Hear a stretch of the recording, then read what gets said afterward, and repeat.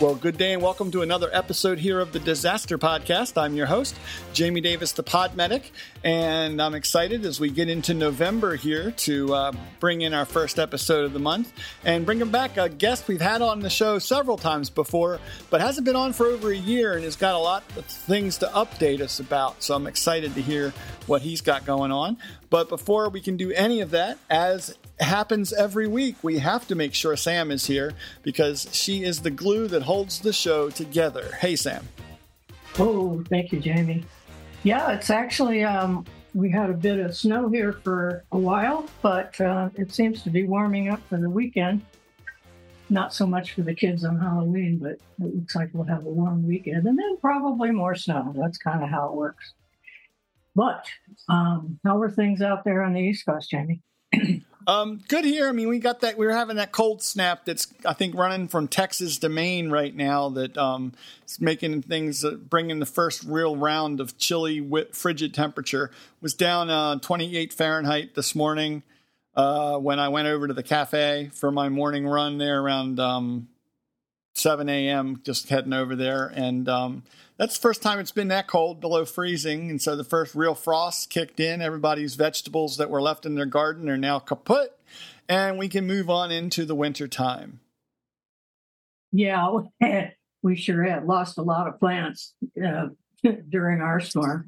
I was house sitting for some people and said, well, your dogs are fine, but your plants not so much. They're all frozen. So that's how that works. We have tonight a return guest that we like to hear from time to time, Mr. Jason Friesen, who's the busiest guy in the world, I think. But we wanted to catch up with him because you, Jamie, found an article that he wrote trying to let people know about Beacon and what it does. And I want to take that article and kind of do a deep dive into it. Don't forget Becky's here too, so we want to make sure we let everybody know who's on the call. So, yes, Miss Becky is with us too, from a disaster preparedness management perspective. It's the other guy that does the weather, but he's not here, so it looks like the weather's holding for the week. So, all righty. So, Jason, oh my God, I was looking at the little blurb on the website that kind of explains what you are, but I want to get more into that. It's TrekMedics International develops innovative mobile technologies to ensure communities can send the right responder to the right location at the right time. What a concept. We do this primarily through Beacon, a reliable and cost-effective dispatch solution for responder organizations. So we're going to talk more about that. But tell us how, and I always ask you to do this because I happen to like the story, but how did TrekMedics get started? And then when was Beacon folded in? Thanks so much, Sam and Jamie and Becky. It's great to be back and always a pleasure to check in with you guys. How did this start? The origin story isn't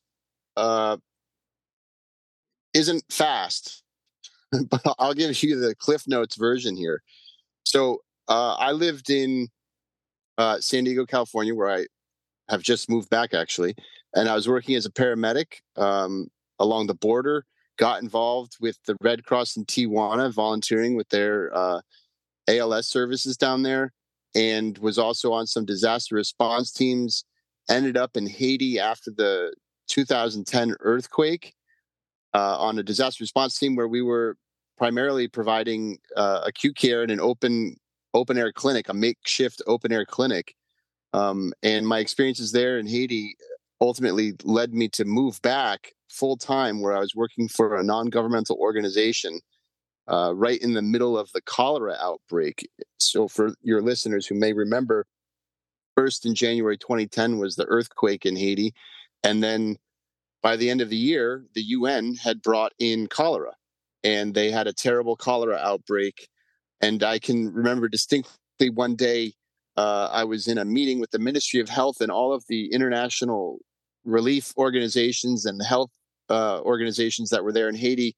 And they were talking about the cholera outbreak. And they said that 95% of all cholera fatalities were happening before the patients reached the hospital.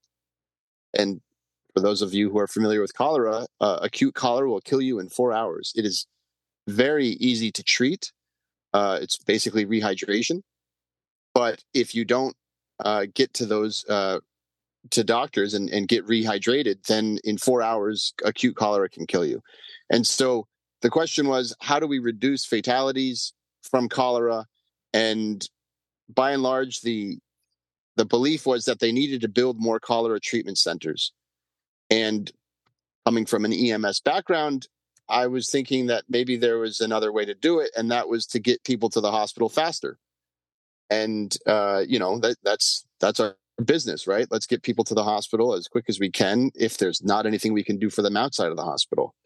So that kind of set off in my mind the idea that, there are people all over Haiti who have vehicles, private transport, whatever it may be, particularly a lot of what they call tops, which are pickup trucks that are converted into public transport. And there are all sorts of people with transport, and they've all got phones in their pocket, but they don't know where they're needed or when they're needed. So maybe if we could come up with a simple messaging system to alert people with transport to go and pick people up who were suffering from cholera and get them to the hospitals or the cholera treatment centers quicker, then you could reduce fatalities. Well, needless to say, after 2 years in Haiti, I realized that nobody was going to fund this messaging software that I had in mind. So I ultimately left and went back home to the Northeast and paid out of pocket to get a prototype built. And the prototype was for a dispatching system. At the time, it was SMS only because where we were working and where we were involved was in places. I mean, there were smartphones, but not in the countries that we were working and regularly involved in, including Haiti. So built it to be SMS only, and it really just, sent an alert to somebody and said, we need you at this location. Can you go? Are you on your way? Are you there? Do you need more resources? Are you transporting? Have you arrived at the destination? Are you finished? Right? Basically mimicking the mobile data terminal that we were using on our ambulances at the time, and which, are still being used today, but doing it in a way that was through SMS messages. And that's really where it all started, was with the prototype. And from there, we started getting a lot of interest, and we started getting more funding, and we launched some programs, yes, in Haiti, but also in Dominican Republic and in Tanzania, working with, in the Dominican Republic, working with fire departments and also with volunteer ambulance services, but also in Tanzania, working with another health group that had trained motorcycle taxi drivers to respond to road traffic injuries. And so very grassroots based stuff. And that was 2013, 2014, around in there. And that's where it all started. We've come a long way since then, but that's our origin story. I can well imagine that that's one of the bigger challenges in some of the places you're going is their technology. I know you can use laptops, you can use smartphones if they're available, but how do you get around that in places like Tanzania or Haiti or Somalia? Well, now the problem isn't so much the hardware, right? A lot has changed, obviously, over the past 10 years, and now smartphones are everywhere, and we've got a mobile app, so it makes it much easier to use. The problem actually in low and middle income countries that we run into a lot isn't the hardware, it's the data and the messaging. So you can go buy a phone, but then you have to pay for data. And, in the United States and higher income countries, it's very common that you have what they would call a postpaid contract, right? At the end of the month, you get your bill and you pay it. That's actually not common in low and middle income countries. They're all prepaid. So you've got to go top up your credits, right? You go to the local phone dealer. Oftentimes they're in a kiosk on, busy intersections, and you give them, $20, we'll say $10, whatever it might be in local currency. And they'll give you a little scratch off card that's got a code on it. And you enter that code, and it gives your phone credits. And that's either for voice minutes or for messages or for internet connectivity. And that can be very expensive for people. So what we run into a lot these days in low and middle income countries isn't the hardware. Like I said, they have computers, they have phones in their pockets, but what they commonly run out of is credits for internet connectivity or messaging or voice minutes, whatever it may be. And I'll just give you one example of how outrageous the pricing actually can get. We were working several years ago in Malawi, and we were working with them to build their first emergency communication center. And this was with a World Bank contract. And, the Beacon platform now has multiple components.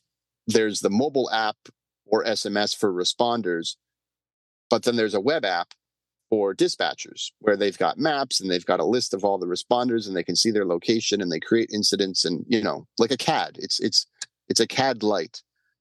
But anyway, we were setting up this emergency communication center, and they had to have internet in the emergency communication center, right? In order to use the web application, you've got to have internet. So they said, all right, well, what speeds do we need? And we said, look, this runs on very low speeds. So, we don't need much. Let's say, it would be great if you had 100 megabits per second. And for just reference, I just ran a speed test on my internet at home yesterday here in San Diego, and I'm at 450 megabits per second, 500 megabits per second, and I'm paying, I don't know, $50-$60 a month for internet. And they looked at me when I said 100 megabits per second. They looked at me like I had three heads. And I said, well, what's the problem? And they just kind of smiled and said, all right, well, we'll let you go negotiate those contracts with the internet providers. So I went around to the internet providers and I said, I need a quote to set up internet in this call center. And they said, okay, what are you looking for? And I said, 100 megabits per second would be great. And they said, are you sure that's what you need? And I said, yeah. And so they gave me a quote, and it turned out to be, it was like $20,000 to $40,000 a month. No kidding. They were charging about between $200 and $400 dollars per megabit per second. So, it was just outrageously expensive. And so fortunately, our Beacon web application will run on as low as 5 megabits per second. But it was just a wake-up call, like, wow, this is really outrageously expensive. And the question is, well, why is it so expensive? And the reality is because it's supply and demand, right? The more people that demand internet, the cheaper it gets. And at that point, in Malawi, which is a landlocked country and therefore doesn't have easy access to, the cables, the intercontinental cable, transcontinental cables that are running internet all over the place, they had a lot of trouble getting it piped in. And so at the enterprise level, at the business level, there weren't a lot of people demanding high-speed internet, so prices were very high. But the more people that demand it, the more competition kicks in and it gets lower, and the more connections they have, the price gets lower. But this is a common problem across low and middle income countries, is that for many people, internet is available. It's just not affordable. And so hopefully that changes. But when we run into connectivity issues, it's usually not because they don't have the hardware or not because they don't have a signal. It's because they can't afford keeping that signal up and running. Amy, thoughts? Well, this is a common problem when we try to transplant emergency services of any kind, whether it's vehicles or equipment or even professionals, to countries that are not in the first world order, as it were, that they don't have the necessities to maintain even what we consider the most basic equipment sometimes. So even putting oxygen on an ambulance for some places is just not in the realm of possibility because they'll never be able to refill the tanks. So this doesn't surprise me at all. And I'm sure, Jason, you've seen things like that happen everywhere. You're exactly right. Oxygen is a great example. Another one is gas, right? You can send this doesn't happen, but let's just say somebody sends a brand new ambulance somewhere. Well, that's all well and good, but do they have the funds to even put gas in that guzzler? Gas is we enjoy very affordable gas in the United States compared to most of the rest of the world, right? And that's because we produce a lot of it ourselves, and we also have sweetheart deals with a lot of other countries. But you go to a lot of other places where they import all of their fuel. It's not cheap. Another example is just spare parts, right? You can send a brand new ambulance down there, but it's going to break down. It's going to need maintenance and repair, and getting spare parts is a lot harder. And when you do find them, they're more expensive. And many times it's simply because they don't have a giant ambulance manufacturer in their country that they can easily reorder supplies from. So you're exactly right. It's all of these small details that get taken for granted. The obstacles become very apparent when you try to transplant or export solutions, technology to other places. Becky, what are you thinking?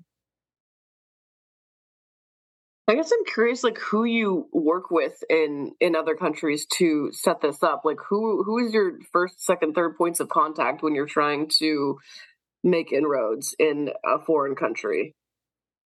Yeah, that's a good question, and it really depends from country to country. So one of our biggest international partners is the Red Cross. So probably not a surprise. They in many countries, I mean, the Red Cross, Red Crescent movement is, they're in almost every country. But they do different things in different countries, right? If you think about the American Red Cross, well, they'll do blood drives and they'll help get people sheltered during disasters, or if somebody's home burns down, they'll get them temporary shelter, that kind of stuff. If you go to Mexico, in Mexico, Red Cross runs the ambulance service. There are, of course, private ambulance services, but by and large, the Red Cross is running the ambulance services, right? So in different countries, the Red Cross, Red Crescent will do different things. But in countries where they are running ambulance systems, we oftentimes work with them. In other places, we'll work directly with the government. But honestly, in most of the places that we're working internationally, and I should clarify that, in low and middle income countries where we're working, it's usually with non-governmental organizations or community groups that are managing their own services. So how we make inroads with them is with the big, well-known organizations like the Red Cross, Red Crescent, we can, you can go to them and pretty much figure out who you need to talk to.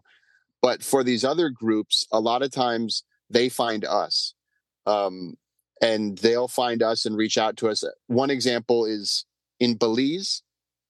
So for those of listeners who don't know, Belize is just south of Mexico, right next to Honduras and Guatemala on the Atlantic side of Central America.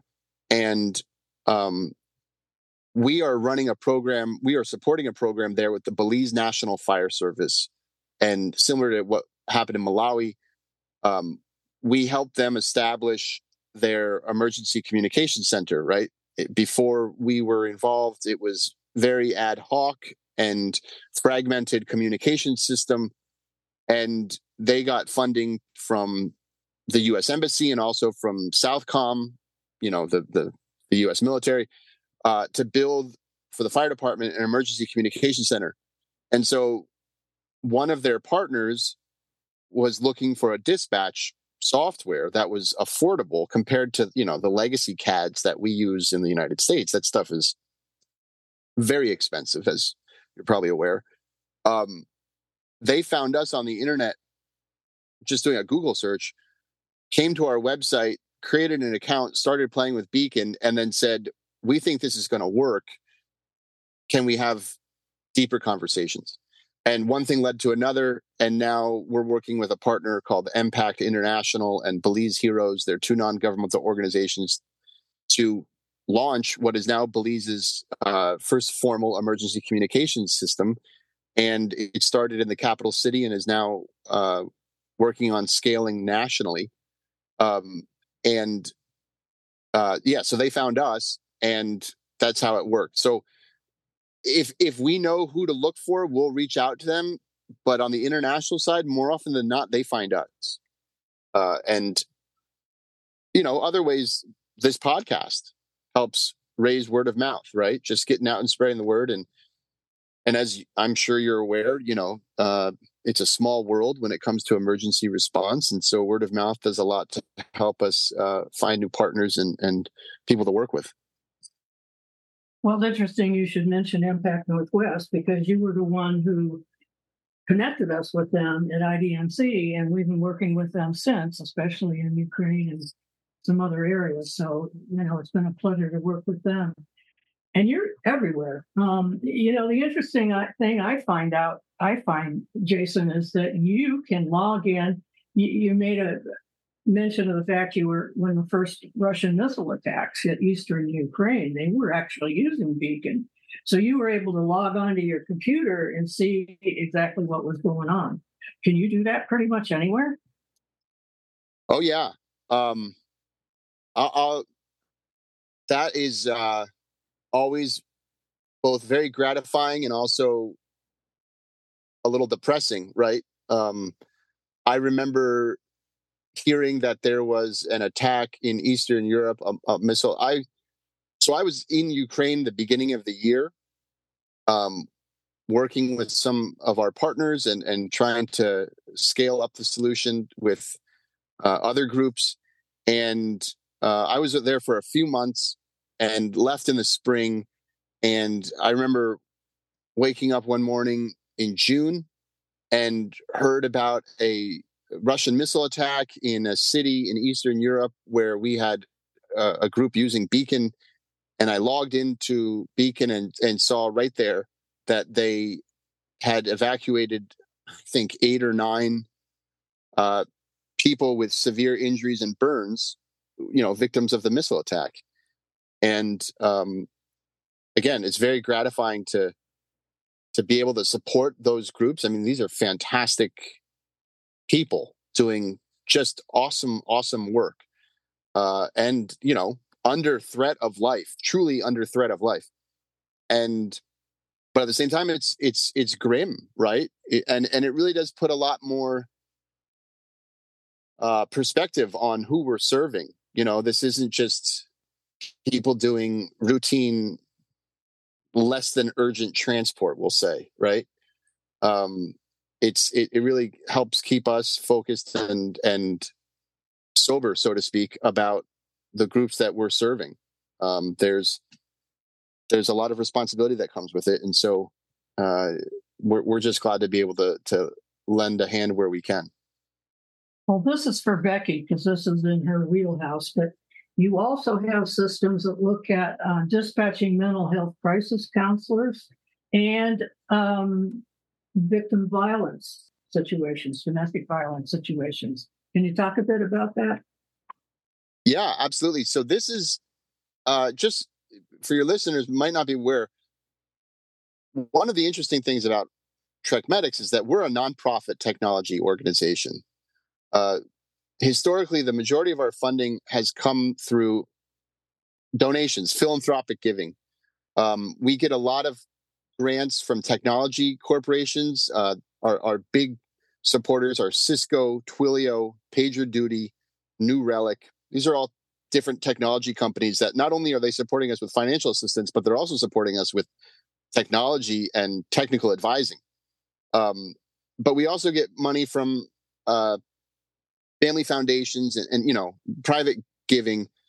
We don't do a lot of individual fundraising, so to speak, but we are funded mostly through philanthropic giving. Now that's great, but it's a huge challenge, especially because software development is not cheap, right? I mean, it's pricey, and so the problem with donations is that they're not consistent, right? I mean, if the technology sector has a downturn, then these technology companies don't have as much money in their foundations to give. And that's, a problem for us. So we've always been looking, how do we get recurring revenue to keep this thing going, irrespective of how the market is doing, so to speak.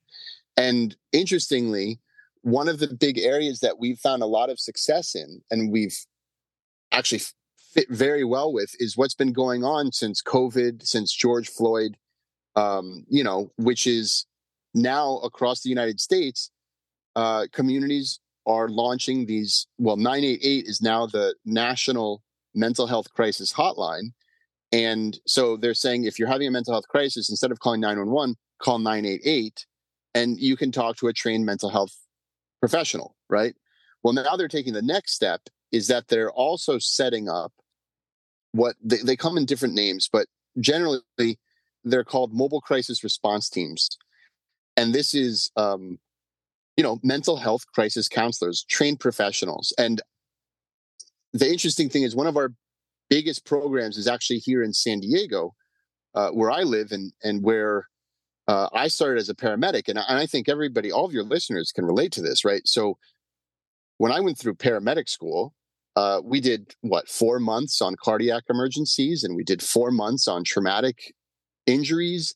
And, we did all sorts of stuff on the medical side. But then towards the end of the course, you get to behavioral health emergencies. And, I don't know what the actual number is, but it probably was 4 to 8 hours of training on behavioral health, psychiatric emergencies. And then I got out on the ambulance, and depending on the community you're working in, up to 50% of your calls can be for mental health and substance abuse related emergencies. And it's like, why am I here? Why are the police here? Why are the fire department here? Why isn't the mental health team here? Right. And so now that's exactly what's happening. And so in San Diego, what happens is, if you call 911 for a mental health emergency that has neither a criminal component or a medical complaint, they transfer that to a group that's running the mobile crisis response teams called Telecare. And they started a couple years. They came to us. They found Beacon. They said, look, we're launching this program. We need a dispatch system. We're not going to go to the legacy CAD providers because that's way too expensive and it's overkill. And they said, we think Beacon could be a real great solution for us. And we said, let's do it. Let's go for it. And now, when they started, I think they had 3 or 4 teams, and now they're at 15. They just got another big grant to expand even farther. And their call volume every year is going up and up and up. And EMS, police, fire, they love it. They love this because it's like, look, we're not trained to handle mental health emergencies. And like I said, if there's no criminal component or medical complaint, then let's get the experts in here and they can resolve this. And so just this week, we've been negotiating 3 new contracts with mobile crisis response teams in Tennessee, Illinois, Maine, and Michigan. And they're all doing the same thing. They're getting mental health trained professionals to respond either in lieu of or alongside law enforcement so that they can get them the care they need. And they also need a dispatch solution. So that's where they're using Beacon, and it's very gratifying for us. And it's also great for our financial sustainability because, a behavioral health department in the United States clearly has a bigger budget than, a public or volunteer ambulance service in the Dominican Republic.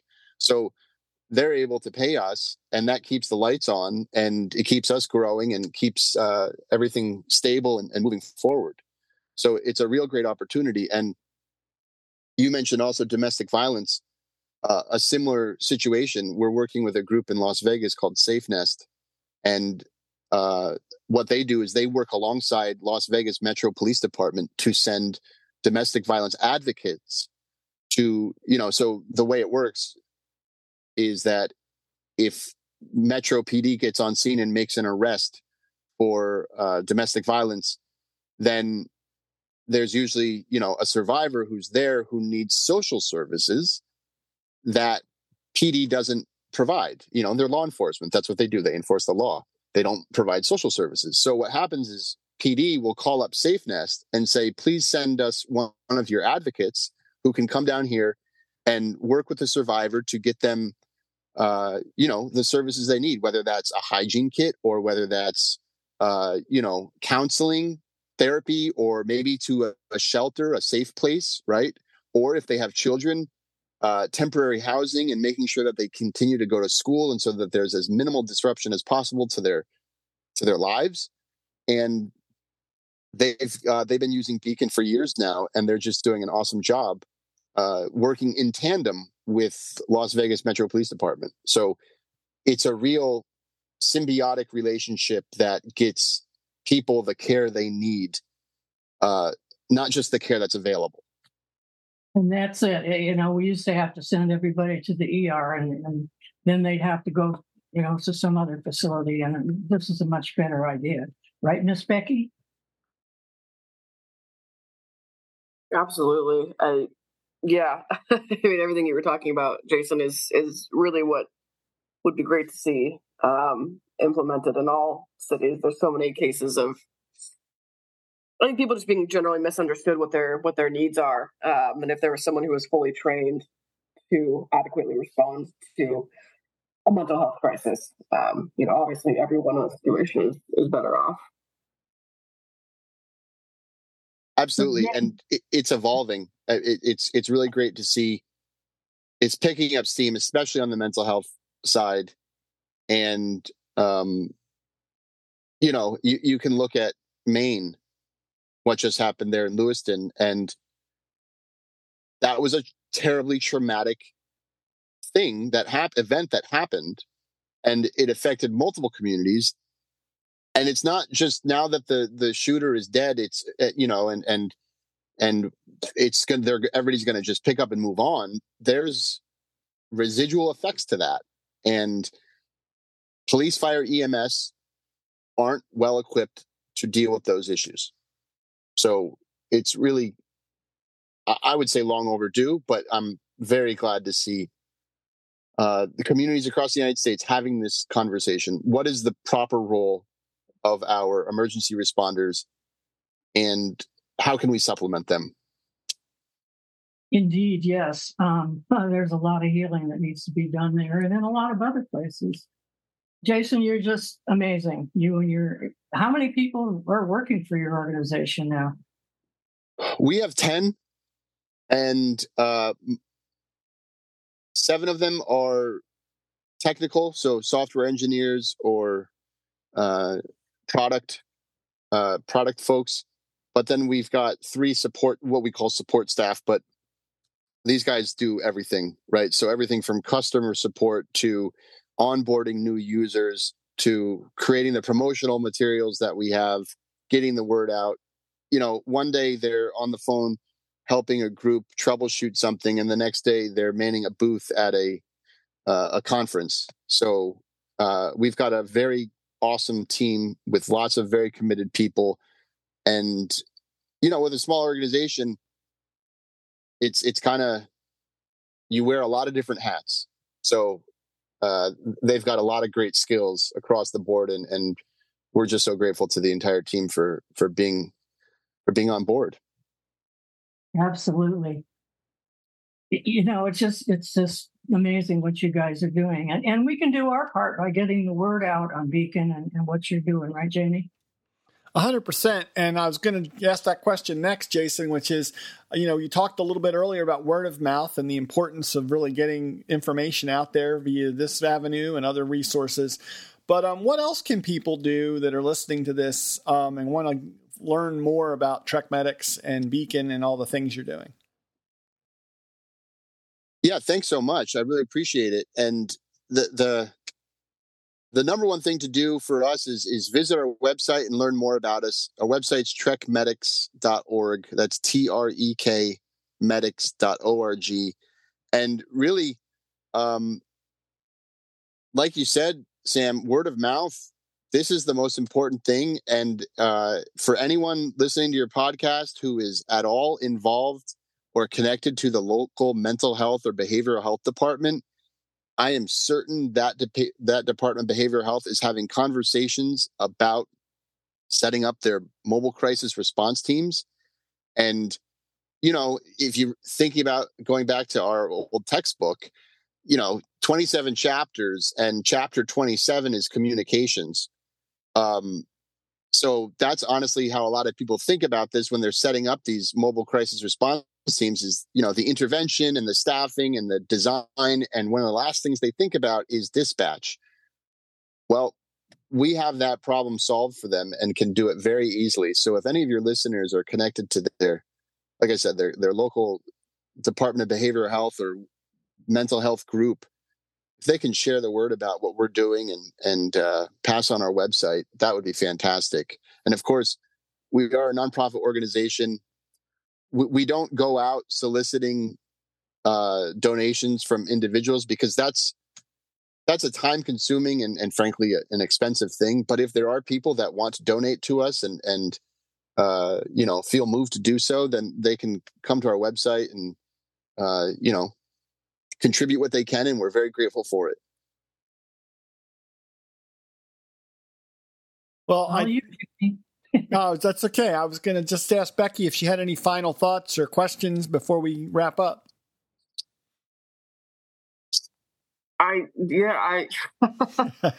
This has been such an enlightening episode every time we talk to you, Jason. It gets my head spinning. I currently am helping support the wireless emergency alerts that are issued by local authorities. And I don't know if there's any connection there, but I think it's just interesting to see some of the parallels that happen, at the initial level when the alert, the first alert goes out, and then how the ensuing response occurs, and all the people like you who are taking it upon themselves to make it better and to make sure that the people who need the support get the support they need. So it's just really cool to hear from you.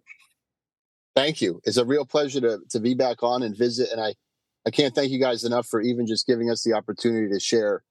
It's kind of a niche business. So when you've got real heavyweights like yourselves here, it makes it great for us to get the word out. Well, we're happy to do it. I know I've been in contact with you in one form or another, Jason, I think for going on 15 years now, maybe longer. I don't know. It's been a long time since I first spoke to you back on the old MedicCast program. So it's been a long time coming, and it's been fun to watch your organization grow and develop and expand and really evolve into something that is so flexible, a solution that it can be adapted to so many different resources. So thank you for your vision and the things that you saw the possibilities for. I think that's the thing I am most impressed with. Thank you. I appreciate it. And I think you're right. I think it's close to 15 years because I remember you were one of the first people I spoke with when this was all starting. And that was close to 15 years ago. 13, 14. It's pretty amazing when you think about it. How long we've been doing this stuff and watching it grow. So that's fantastic. I do want to give a quick shout out to Joe, Holly, and the team over at Paragon. Joe couldn't be on tonight, but you all know they support the podcast and help us continue to bring episodes like this to you. So make sure you stop over at ParagonMedicalGroup.com, find out more about the customizable training evolutions and solutions they can make available for you in the disaster and austere environment emergency response realm. You certainly will not be sorry you reached out to them. I can account for that. We've had numerous opportunities to see what they do in person and to also talk to people who've been through their programs, and no one comes away without learning some really amazing stuff. So definitely take advantage of that. Again, TrekMedics.org is where you want to go and follow up on things. And Sam, I'll just turn it back over to you, but it's always great to have Jason on and learn more about what those folks are doing. Indeed. In fact, they have some other interesting stuff on the website, including a bit of their own podcast. So that might be worth a listen. So thank you, Jason, for being with us. And we look forward to the next time we can talk to you. But it just shows you there's all kinds of good things going out there in the world that people don't even know about. So we'll talk to you soon.